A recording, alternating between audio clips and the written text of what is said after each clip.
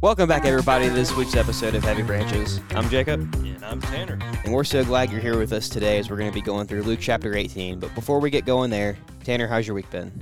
My week was good. I got to take some time and go up to see my dad. And, he lives about 3.5 hours away from where I live, so it's a little bit of a trip, but got to hang out with him for the week and see my brothers, and we just kind of hung out all week. I did nothing productive, but that's all right. Hey, it's always good to get to have some family time around Christmas. So yeah, definitely enjoyed the family time, but it was a good trip. I miss them already, but now it's time to kind of get back to the grind with the new year coming. How about you? for sure. It was a good week. Lots of relaxation. Let's see, what day did I finish? I think it was near the end of last week. I finished out everything for last semester. Yeah. Got all my assignments in and everything. So I passed, so that's good.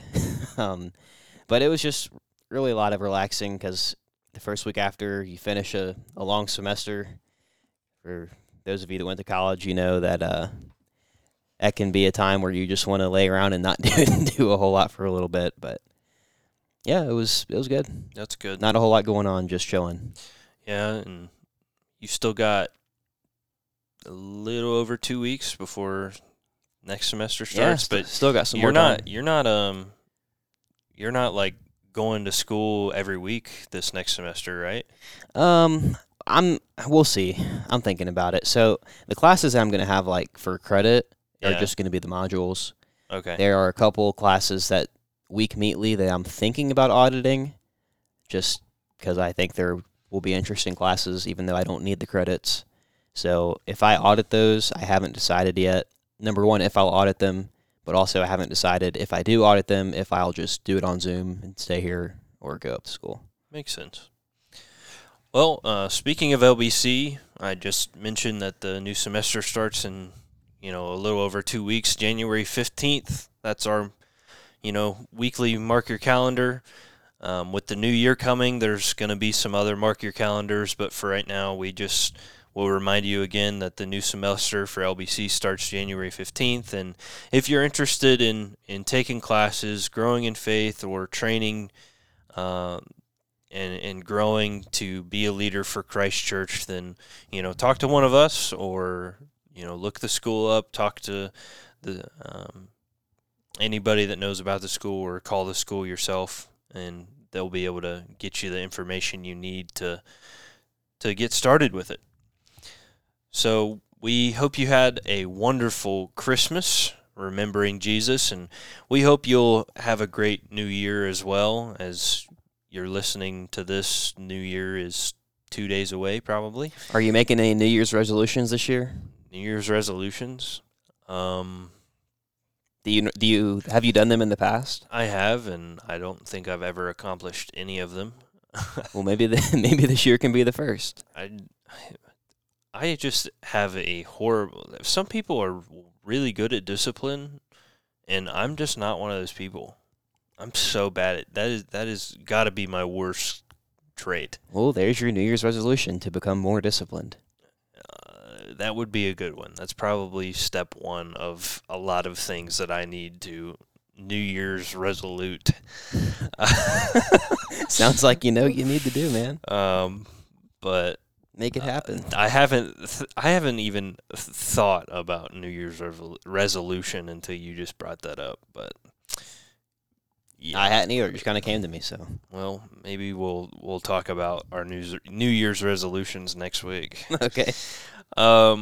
If we have any. So let's hop into Luke 18.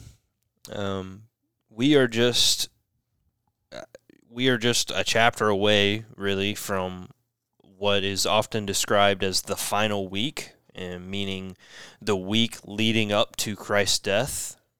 And next chapter, we'll see the triumphal entry, which is the mark of the beginning of that week. And so we are really getting close to wrapping up Luke, and also seeing why all of this happened.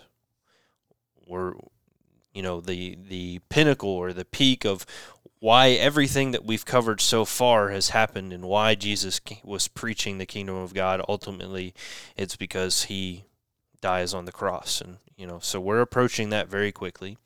But as we dive into chapter 18 here, there's 43 verses. The chapter title for this week is Deny Yourself. And as we go through this, you'll pick up the reason or why that is our chapter title for this week. So starting with, the first little section here, verses 1 through 8, we have, the way my Bible titles it is Parables on Prayer. So there's one parable, verses 1 through 8, and then there's another parable after that. I don't have a first verse comment letting today. us down, man. You normally do.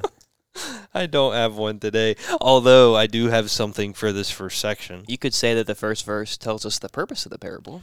That's true. He tells us straight up, he was telling them a parable to show that at all times they ought to pray and not lose heart. And as you read that parable, what you really draw from this whole thing is this is really connecting back to the last chapter. The last chapter, Jesus foretells of his second coming, how he's going to be coming again, and then he says, and he's teaching them to pray and not lose heart. And they're supposed to do this as they wait on Jesus to return. And I truly believe, and this is honestly probably a conviction that started at the beginning of this year when I did a lot more study on prayer for a sermon. But I really believe that the number one way that we show God that we trust him is through prayer. Obviously, there's a lot of ways that we show him we trust him, but there is something about the communication aspect in telling God the things on your heart and your mind that is an exceeding level of trust than anything else. I mean, you can do a lot of things for a person in your life, but when you open up your heart and your life in that way to somebody, that is when you really show somebody that you trust them. And so when we take that time to do that with God, we are stepping into a different level of trust. And that's what he wants from us, is complete, utter trust to the fullest extent. And so Jesus is saying, pray, completely trust in God in this time period as we wait for Jesus to return. And I can't remember if we've talked about this on the podcast before or if it's happened in one of our conversations that we weren't recording, but I don't know about you, but that can be really hard to do just as a man. I think for us a lot of times is admit that we need help from anyone else, even God. Sometimes I think it can be difficult. I don't know how you are. I don't know how the people listening are, but at least the men listening. For me, I've always been, with most things, I've tried to be very independent. Especially when it comes to like solving problems, or like if there's something in my life that I like to just fix it myself and not have to rely on other people to do it. And I think that can negatively affect my prayer life at times. I want to handle all of life's problems on my own and not have to rely on anyone else, including God sometimes. And that's an area that is just personally hard for me, and I feel like probably is an area of struggle for a lot of men specifically. Not that women wouldn't have that problem too, but... And I want to make this clear. I think sometimes we struggle with that because of pride. We we think or know we can handle it ourselves, so we do. But then I think sometimes we do that because we don't want to burden other people. But either way, God wants us to either A, be humble, which we're going to talk about in this chapter, or B, he wants us to shed our burdens, which we're also going to talk about in this chapter. So there is in both circumstances, we have to shed something away in order that we trust. And I mean, I think there are times where I'm very prideful, and I will admit that. But I think for me, more often than not, when I'm not trusting somebody, especially God, it is because I don't want to put a burden, or I want to carry the burden myself, because I feel like the burden is on me because I've put myself in that situation. Yeah. And I feel like I have to take care of it on my own. And it's really hard for me to give that up at times and let God help me, but it is something that God is going to help us through if we would just do it. I don't know why we hold on to stuff like that. And I think that really gets at one of the applications we can draw out of this first parable here, where Jesus is comparing God and an unrighteous judge, about how God listens to requests and how an unrighteous judge will listen to requests. And the parable tells us that the only reason the unrighteous judge ends up helping out, was it a woman that was talking to him? Yeah, the widow. The widow, city. Right.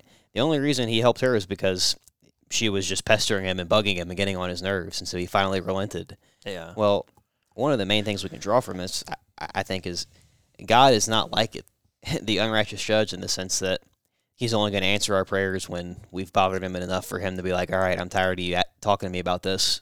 Here you go. God delights when we persistently pray to him. And so it's not that we are putting a burden on God or anything like that when we pray consistently like we're talking about here, but God wants us to come to him persistently.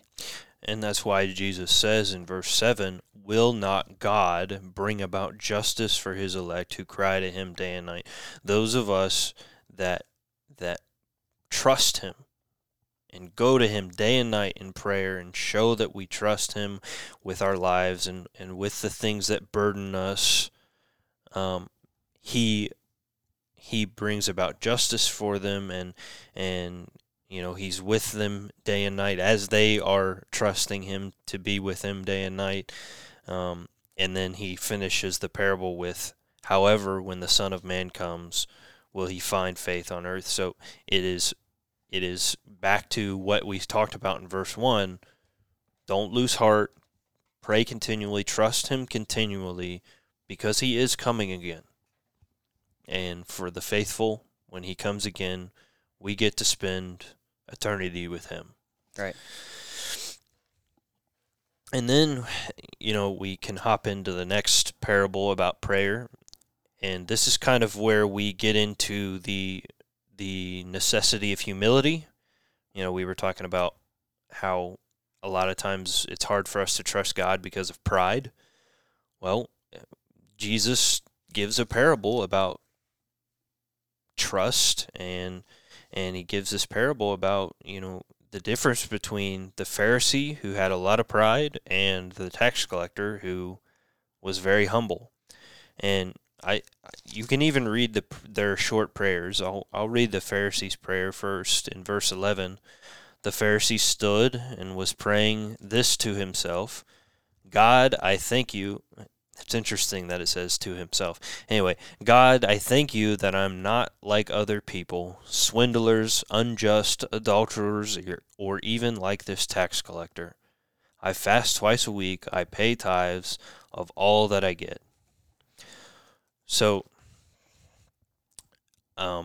first of all, notice that this prayer is all about him. There's not really anything about God except for the fact that he acts as though he's addressing God, but that's Well, why it says he's praying to himself, which that's why I you said mentioned that. it. I had planned on talking about it when I was reading the chapter this week, but also 5 different times he uses the word I in his, what is this, a 2-sentence prayer?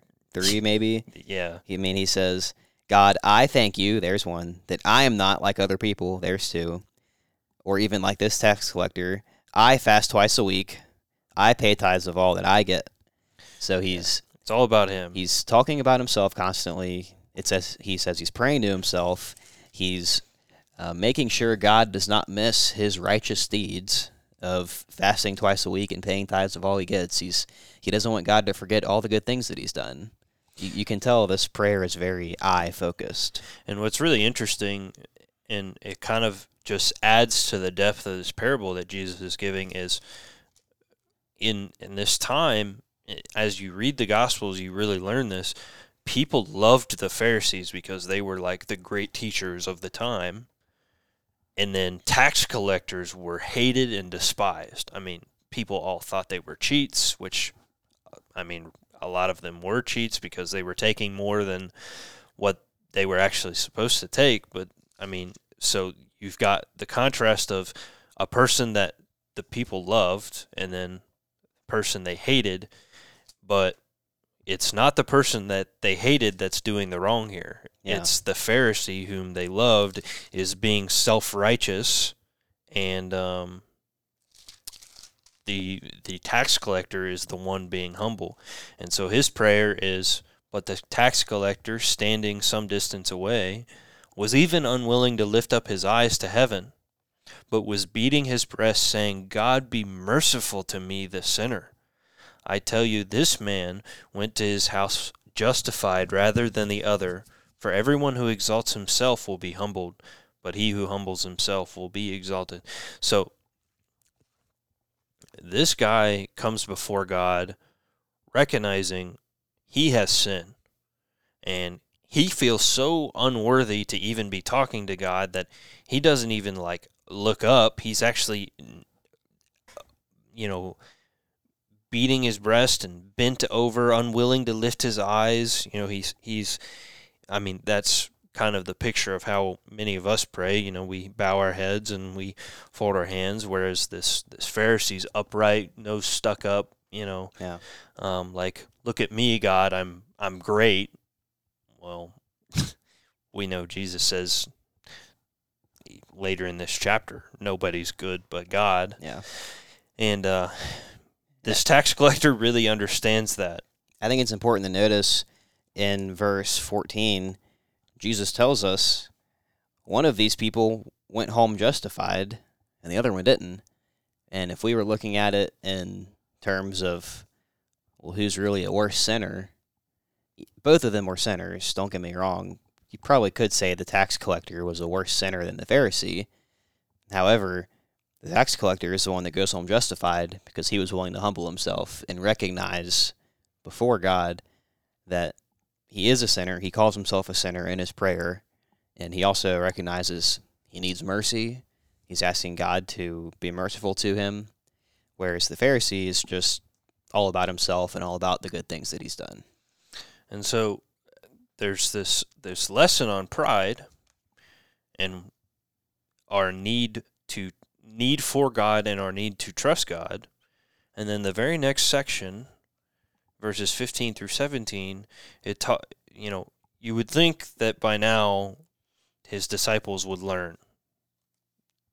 You would think we would learn by now. But then there's this further emphasis on we need to trust God. We need God. I mean, that is the emphasis of this chapter over and over again, denying yourself. I'll read verse 16 and 17. But Jesus called for them, saying, Permit the children to come to me, and do not hinder them, for the kingdom of God belongs to such as these. Truly I say to you, whoever does not receive the kingdom of God like a child will not enter it at all. And this section has been confusing for me and for you in the past. What does this really mean? But what we've come to understand the best about this is, especially with the context surrounding it, is the point is a child knows and understands that they need their parents. Most of the time, they understand that. And we have to understand that we need God. There is no survival without God. We may have all the riches of this world, and we may think we're living, but in all reality, our soul is dead, and we don't recognize our need for God, and then we're going to wind up enduring the punishment of our sin. So we have to recognize our need for God because of our sin, because of our unrighteousness, and be humble before Him. Just in the same way, children can't make it in life without their parents helping them to live. We, on our own doing, cannot make it into the kingdom. I mean, we see that here in the immediate context of the Pharisee trying to justify himself by talking about how much he tithes and how much he fasts. But if we're going to kind of tie the context here together of Jesus talking about the children and what we just learned from Jesus about prayer, is that we can't do it on our own. We can't become justified with God on our own. We can't enter the kingdom on our own. Like a child, we have to realize that we are dependent upon God, like a child is dependent on their parents. And so, you look at what the Pharisee prayed for. It's good that he's not a swindler or unjust, and he's not an adulterer, and it's good that he isn't cheating people out of money like many of the tax collectors were. It's a good thing that he was fasting and paying tithes, but we've talked about this before. He's missing the heart of it all. It's not about what he's done. It's about who God is and our need for Him. That is why we fast. That is why we tithe. It is why we do the right thing, is because He is righteous, He is just, and we need Him in our lives. And so this theme continues as we get into the parable of the rich young ruler, or not a parable, sorry, the account of the rich young ruler. This man, comes to Jesus and calls Him good teacher, and what we find a lot of the time in the Gospels, when somebody calls Jesus a teacher, it's normally because he doesn't believe that Jesus is the Christ. So you can kind of think about that as we see how the rich young ruler responds to Jesus and what He's saying. And Jesus actually kind of hints at the fact that this guy doesn't believe Jesus is the Christ, because Jesus' initial response is, "Why do you call me good? No one is good except God alone." So if this guy thought Jesus was the Christ, then he would have called Him God. Right. But he doesn't believe that Jesus is the Christ, so Jesus is making the point, don't call me good if you don't think I'm God, because only God is good. Yeah. He does ask him a good question, though. What shall I do to inherit eternal life? He does ask him a good question, and Jesus is, straight up. He says, "You know the commandments: do not commit adultery, do not murder, do not steal, do not bear false witness, honor your father and your mother." And, at this time, we understand they're under the old covenant, and the way that faithfulness is seen the best or the most is through faith, adhering to the law the best that one can, and there is a level of faithfulness still in meeting the heart of the commands that the Pharisees weren't understanding. But the response that the young ruler gives is, "All these things I've kept from my youth." So he's saying, I've done this perfectly. It's kind of reminiscent of the prayer of the Pharisee a little bit. And maybe he's genuine. Maybe not that he's never broken any of those, but it's very possible. I think, and this is just my opinion, that he's been a fairly moral man. We don't really have any reason to believe that he's some terrible guy. So it's possible that he really has done pretty good, all things considered, to follow these. So remember that part of trusting in God is humility, and part of trusting God is shedding burdens. And we see here that whether the rich young ruler realizes it or not, he has a pride about his wealth, but number two, he has a burden, whether he realizes it or not, of this wealth that he has. And so Jesus says, one thing you still lack, sell all that you possess and distribute it to the poor, and you shall have treasure in heaven, and come follow me.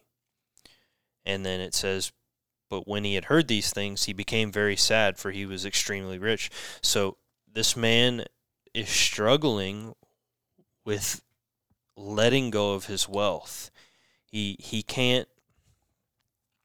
loves his wealth and the position probably that it gives him, and the power that he has. And what so many people don't realize is, as we accumulate more and more things, as we accumulate money, it puts on a person extreme burden. And so consider that wealth can equal distraction. Wealth can equal responsibility greater than maybe what we can handle. Wealth can equal greed, and wealth can equal being tempted in a lot of new ways that if you didn't have that wealth, you wouldn't be tempted into. And I'm sure there's other things that having wealth tempts a person into, but we see just off of those few things that I've listed why Jesus then says it's hard for those that are rich to enter the kingdom of God, because it is such a great temptation or distraction and responsibility that that people with wealth bear. Now, is it impossible for a rich man to enter the kingdom of God? No. Jesus says it's easier for a camel to go through the eye of a needle than for a rich man to enter the kingdom of God. And I've explained this, I think, the last two podcasts, but I'll say again. When Jesus says this, he's not talking about a sewing needle, the fine metal, real small needle. That a camel to enter that is impossible. But what Jesus is referring to is a needle in this time. Is there was to inner cities, all of the especially major cities had walls around them, and there would be gates at like the north side, the west side, the east side, the south side, maybe northwest.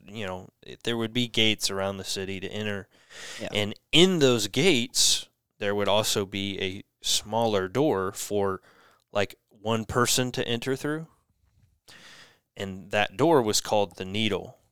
And there would be times where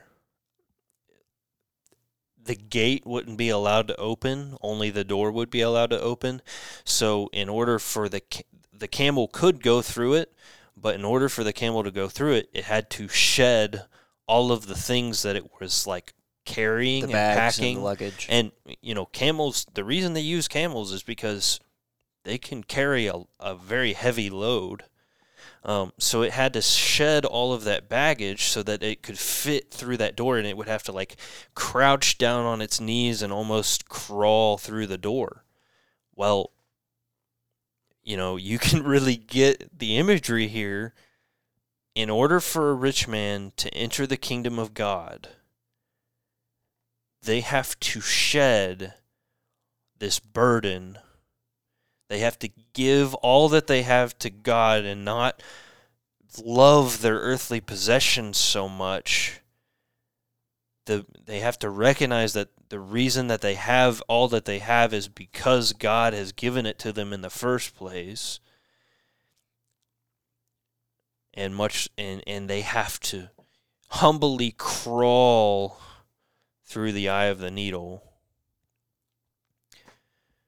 And that's hard. And while this direct context is talking about the rich young ruler and is talking about, Jesus says you have to sell all that you possess and give to the poor so that you can have treasure in heaven and then come follow me. This whole thing is about his wealth was his problem, and that his riches ended up being his ruin. In order to follow Jesus, Jesus said, "All right, you got to get rid of some of this wealth you have, and give to the poor, and then come follow me." And we see he goes away sad because he had a lot and he wasn't willing to get rid of it. But I think it's fair to say here, and you can correct me if I'm wrong, but when we decide to follow Jesus, it always comes with giving something up. It always comes with denying yourself. And so maybe it's fair to say, if you've been following Jesus, or you think you've been following Jesus, and there's been nothing that you have given up, nothing that you have denied yourself, nothing that you've changed about your life since before you started following Jesus, maybe you've got some thinking to do. Yeah. And so why I bring this up is because we're talking about wealth and riches here. That's what this man had to deal with, but maybe there's something else that you have to deal with. I mean, I can speak for myself. I'm not a wealthy person. In light of how much people in third world countries struggle, you could consider me wealthy, but definitely in the culture that I live in here, I would not be considered someone that's wealthy. But there's plenty of things that all of us need to realize we need to give up in order to follow Jesus. Yeah, I totally, and there's always going to be something else in our life that we need to learn to give up. I mean, there's going to be new things that enter our life that we become distracted by or gain a responsibility with or have a temptation to fall into that we have to be willing to give up for following God. I mean, really, Jesus was attacking this rich young ruler's idol. Yeah. It was what his wealth was something he was not willing to part with in order to become right with God, right? To become right with Jesus. Because, I mean, you see his response in verse 23. When he heard Jesus tell him, okay, you've got to sell what you have and distribute it to the poor, he became very sad because he was extremely rich. And we don't know here if the rich young ruler ever decided to follow what Jesus said in obedience and sell what he had and follow him.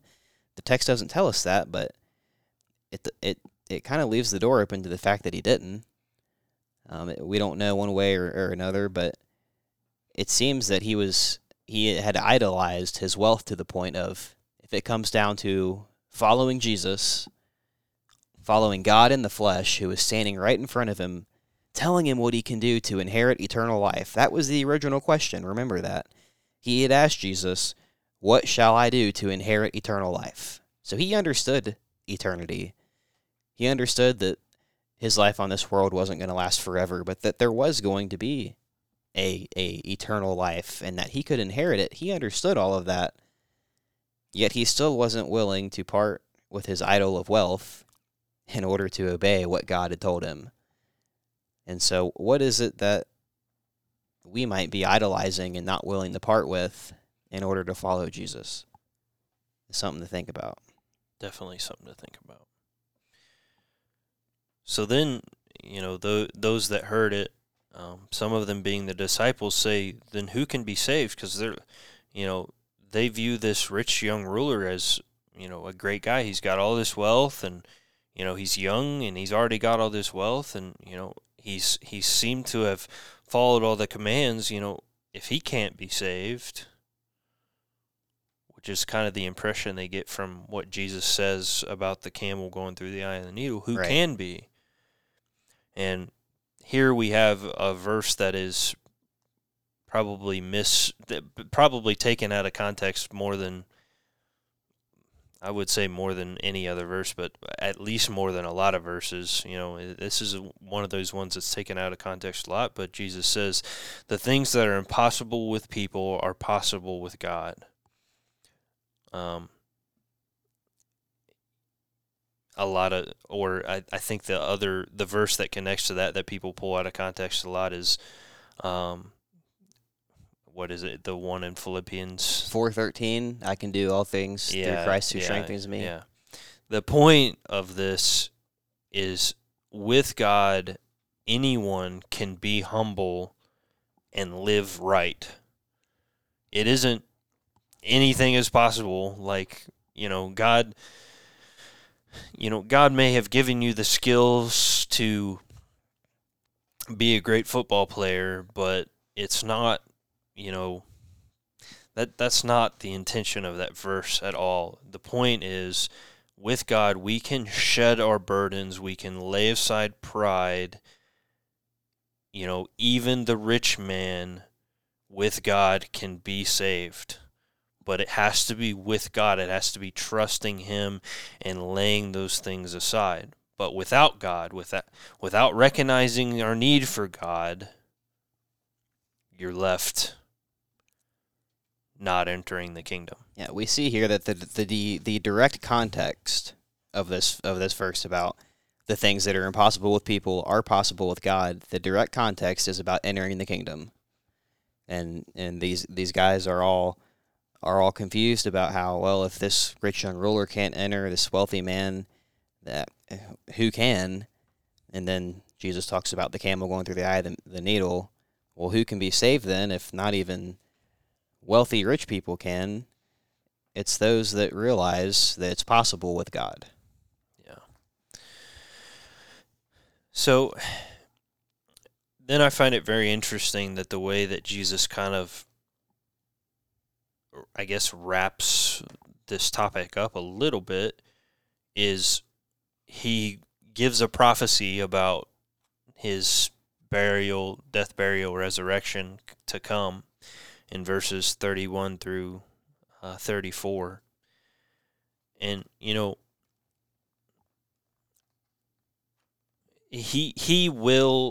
Jesus will fulfill these verses, and he will fulfill seeking and saving the lost through these verses.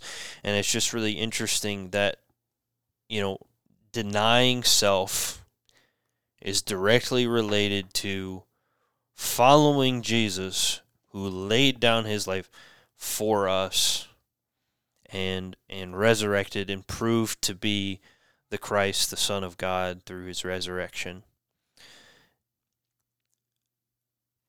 But then the chapter ends with something that seems kind of out of character with the rest of the chapter. Out of place. Out of place, maybe. But the point is that the ending here is all about faith. If we're going to deny ourselves, or if we're going to have faith, we have to deny ourselves.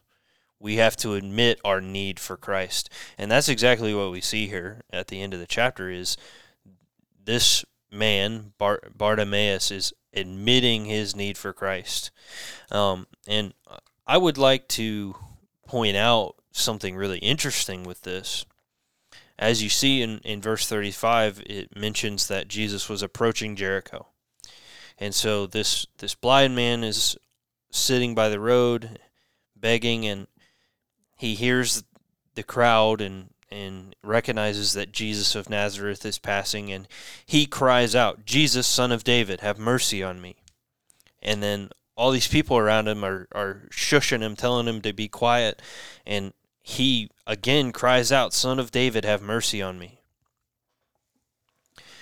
And what's really interesting is, being that it's Jericho, it takes me back to the Old Testament passage where in Joshua, where they're doing their marching around the wall, and Jesus or God tells them to shout. at the end, and when they shout, the wall will crumble. And that's what happens. They're faithful, they shout, the wall crumbles, and they're able to take Jericho over. And what do we find here? We see this man by Jericho, and there's, from what we know about this time when Jesus was alive, there were two Jerichos. There was the old rebuilt city of Jericho, and then there was also Jericho built by Herod. And like in Mark and Matthew, they say that Jesus was leaving Jericho. So, and then in this it says that he's approaching Jericho, so he was probably leaving one of the Jerichos and heading to another Jericho. Right. And this one is most likely whichever Jericho is closer to Jerusalem, because in the next chapter we'll see that then the next thing he does is enter Jerusalem. But the point is, it still reminds us of that story. And so this man, like the Israelites back in the Old Testament, is shouting to God, shouting for God in faith. And what we see that's interesting is in both cases a barrier falls. Faith removes the barrier. In the Old Testament, faith removes the barrier of the wall so that they can enter the city, the formidable Jericho. In this case, Jesus says, "What do you want me to do for you?" And he says, "Lord, I want to regain my sight." And Jesus said, "Receive your sight. Your faith has made you well."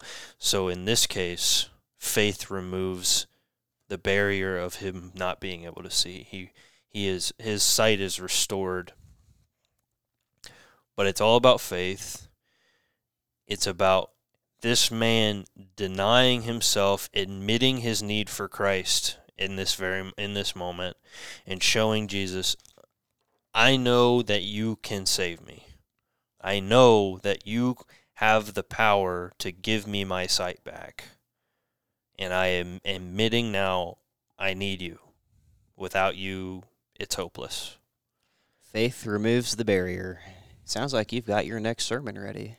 That would be a good sermon. That might be one for the sermon. Put that in your notes file. Yeah, the sermon file for the future. It's a good idea. It removes the barrier, first, the wall of Jericho. Second, it removes the barrier of this man's sight. And third, it removes the barrier of your sin, which separates you from God. There you go. 3 points. That's how they teach you to do it in Bible college. That's right.